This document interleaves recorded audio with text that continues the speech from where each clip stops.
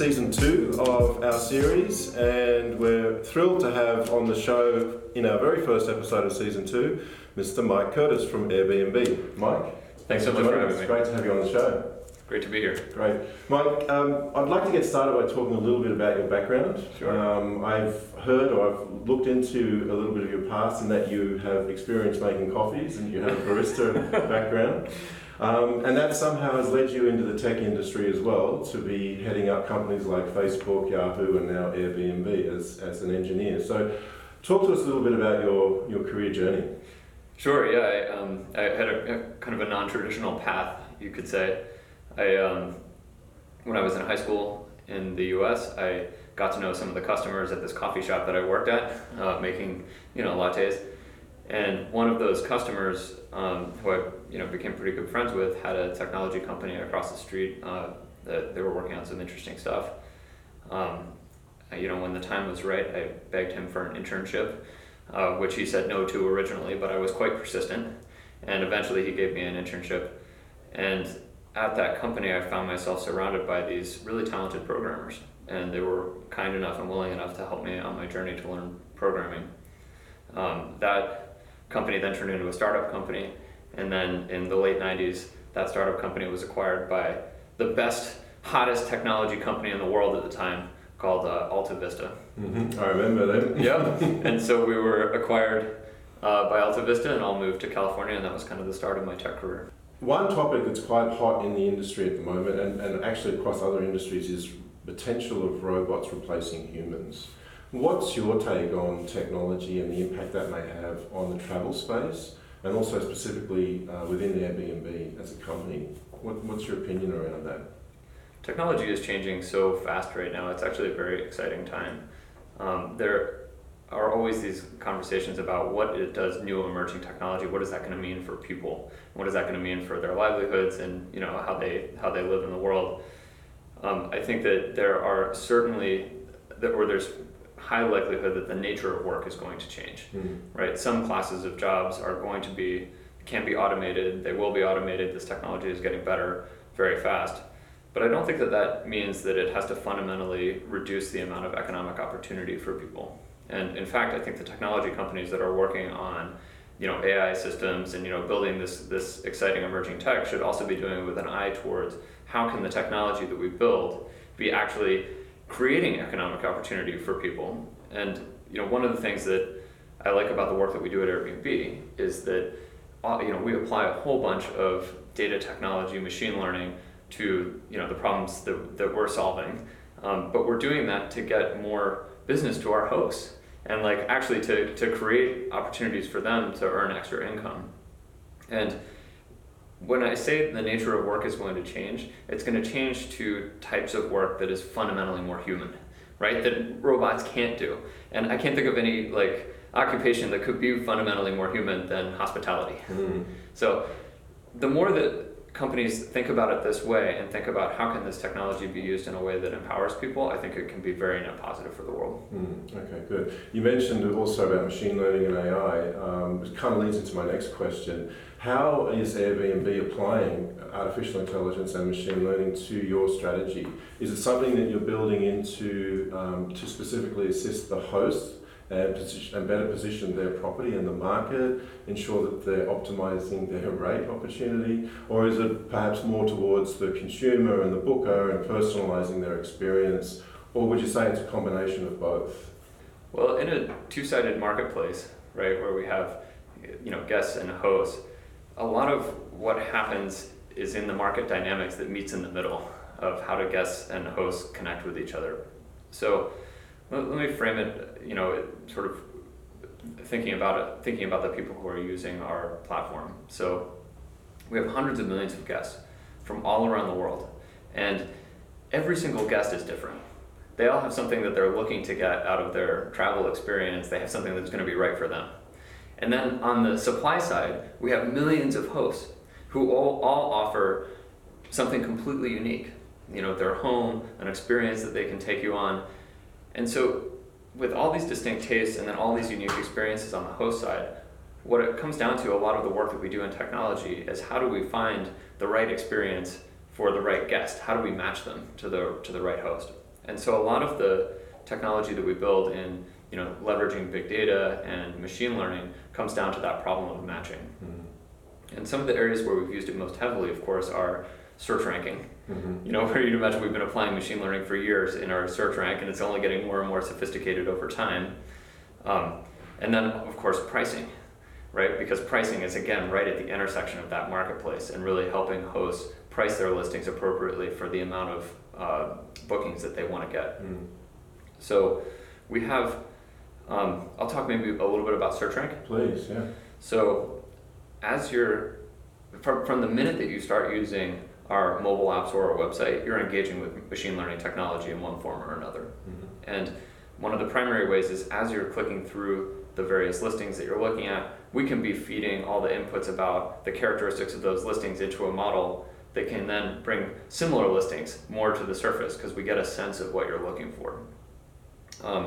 We also have something that I find really interesting. This is actually a newer thing that we've been working on, which is for every listing that you're looking at on Airbnb, we have a prediction model that not only tells us how likely you are to book that listing, but it has a prediction of how likely you are to leave a good review if you actually go stay there.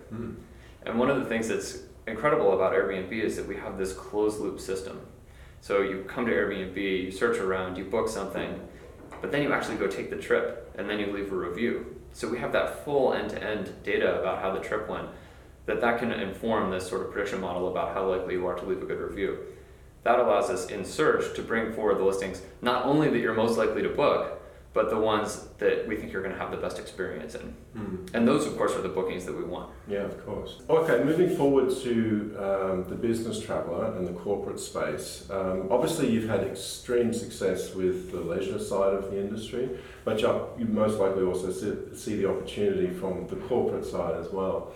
However, the corporate traveller does have certain specific needs and more of a, focus in particular areas like efficient checking in, checking out, good Wi-Fi. So certain elements of their stay have to be very almost perfect. And during the checkout, the billing and the invoicing piece has to be a seamless process as well. So from a high level, can you talk to me a little bit about Airbnb's strategy around appealing to the business traveller? You talked about some of the things that are really important to a business traveler. The Wi-Fi has to work. You have to know that you're going to be able to check in. Like some of these things, there needs to be a space for you to be able to work while you're on your trip in the listing. These are things that are important to business travelers. So I think it was a couple of years ago now, we announced a category of listings that we call business travel ready. And we can say for any of these listings that meet the requirements of what we think a business traveler is going to need, they can become business travel ready. They get a special badge, and you can filter by only business travel ready listings as a guest when you're thinking about where you're going to go and book. So that's sort of for the guests. But when you're thinking about business travel, you also have to think about the companies, right? They've got their employees traveling around the world. They need to be able to keep track of that. They need to be able to invoice and make sure that all their accounting lines up and everything the right way. So we've also built out through some partnerships, like with companies like Concur, a way for companies to sign up for our business travel program, which then gives the travel manager at that business full visibility into where employees are around the world, how much they're spending, and being able to have all of that billed directly back to the company in a way that's very efficient.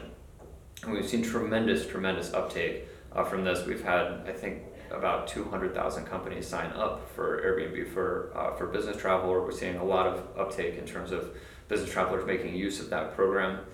And overall, we see about 15% of all stays on Airbnb are business travel. Okay. So we've got a good start, but I think that there's so much opportunity here going forward. One other point that I'd like to touch on with this is often with the hosting side of it, the actual accommodation side, I would assume that may fluctuate quite a lot. So from a business traveler's perspective for the company, how does Airbnb perhaps use technology or algorithms to ensure that when the business traveller is looking for their accommodation, that they're getting the right type of listing for that traveller? Is there something on the back end that does that for the booker? Well, again, with sort of the personalization work that we do, anytime that we see there are similarities between the types of listings that you're clicking on, that helps us in re-ranking the search results and bringing the ones to the front that we think are going to be most useful for your trip. Right. But especially for a business traveler, they may want to be able to just say explicitly, I'm looking for business travel ready listings, and so that's why we offer it as a filter, so they can quickly get to exactly what they're looking for their trip. There was also recently an announcement about Airbnb Select, I believe, and that has more to do with hosting, and I think it's more the top hosts within Airbnb, they fly for a Select program. Is that something that's catered for the business traveler as well, or? Well, actually, we announced something in the last few weeks that we call Airbnb Plus. Yeah. And Airbnb Plus is a new tier of home hosting on Airbnb, and we think one of the biggest steps forward we've actually taken in home hosting since the company was founded 10 years ago. Yeah. Airbnb Plus offers an exceptional level of quality, like our best listings, our best hosts, and with a full 100-point inspection from Airbnb, along with guaranteed amenities and some other niceties that make it a great way to travel with us.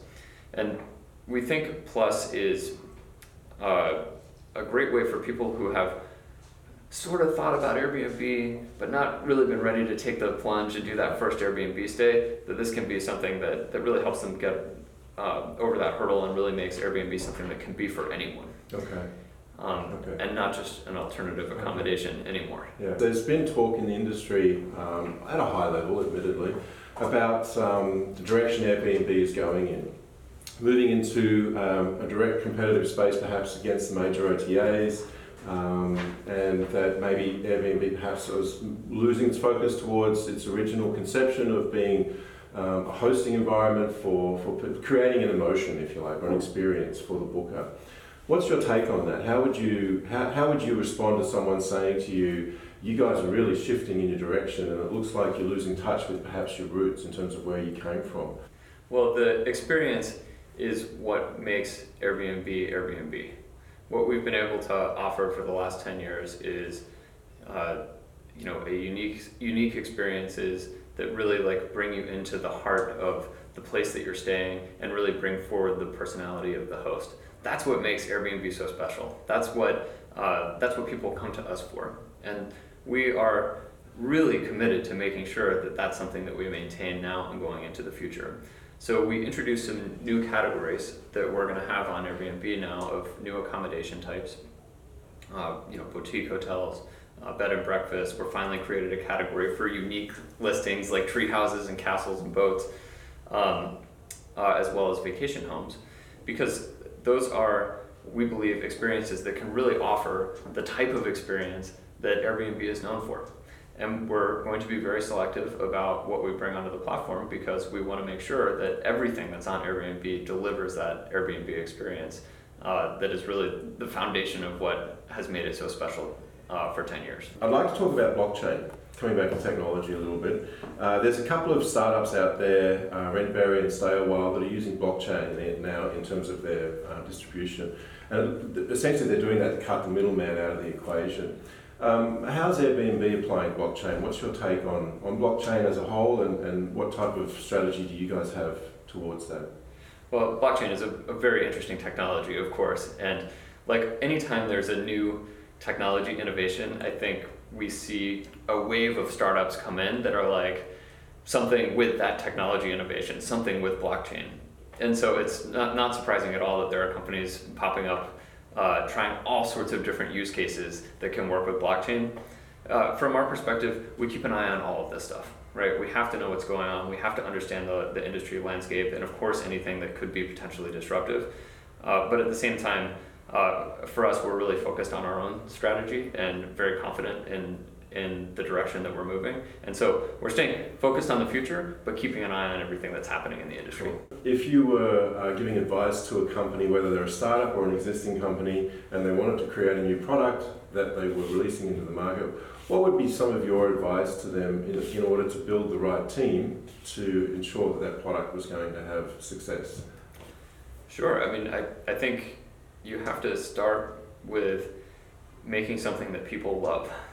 And in some cases, I think that the best way to do that is to get something out there, get something to market as quickly as you can, find the people who love your product, and then learn everything that you can from them. Like, interview them, get their insights, learn everything that you can. And even if that means doing things that you're not going to be able to do when you have millions of users or tens of millions of users, like in-person conversations and like really deep insights from users of your product, that'll give incredible insight for which direction you should take it and how you should think about scaling and how you're going to reach the next million who are also going to love your product. So always start with make something that people love and learn from them why they love it to inform your future direction. What is it that sparks interest or curiosity around technology in yourself? What is it that you still are driven by in terms of what fascinates you about technology? You may not be applying it in Airbnb, just from a personal perspective. I think the thing that's fascinating about technology in general, there's so much, but is that the pace of change increases over time. So, if you look at sort of the advent of the computer, and then the advent of the internet, and then of the web browser, and then of the smartphone, and now of AI tech, like it's all happening faster. The cycles of technology evolution are happening faster and faster and faster each time. And I think that just creates this like amazing environment where there are new platforms for innovation every few years coming out now. Like, you look at some of the things that are sort of on the cusp, things like dialogue-based interface is like almost there. It's not quite there, but it's almost there. Like, mixed reality stuff is not quite there. Mixed reality and wearables, it's almost there. It's not quite there, but it's going to get there soon. And even just thinking about those two things, those are whole new platforms, whole new like waves of startup companies, and new innovation is going to happen on top of those, and it's all happening so fast. And so for that, I just it's hard not to be excited about all the things that are happening out there. Good stuff. Mike Curtis, thanks very much for joining us. Thanks for having you on the show. Thanks for watching, everybody. If you enjoyed that, please make sure you subscribe, hit the bell button next to subscribe for the notifications, and until next time, bye for now.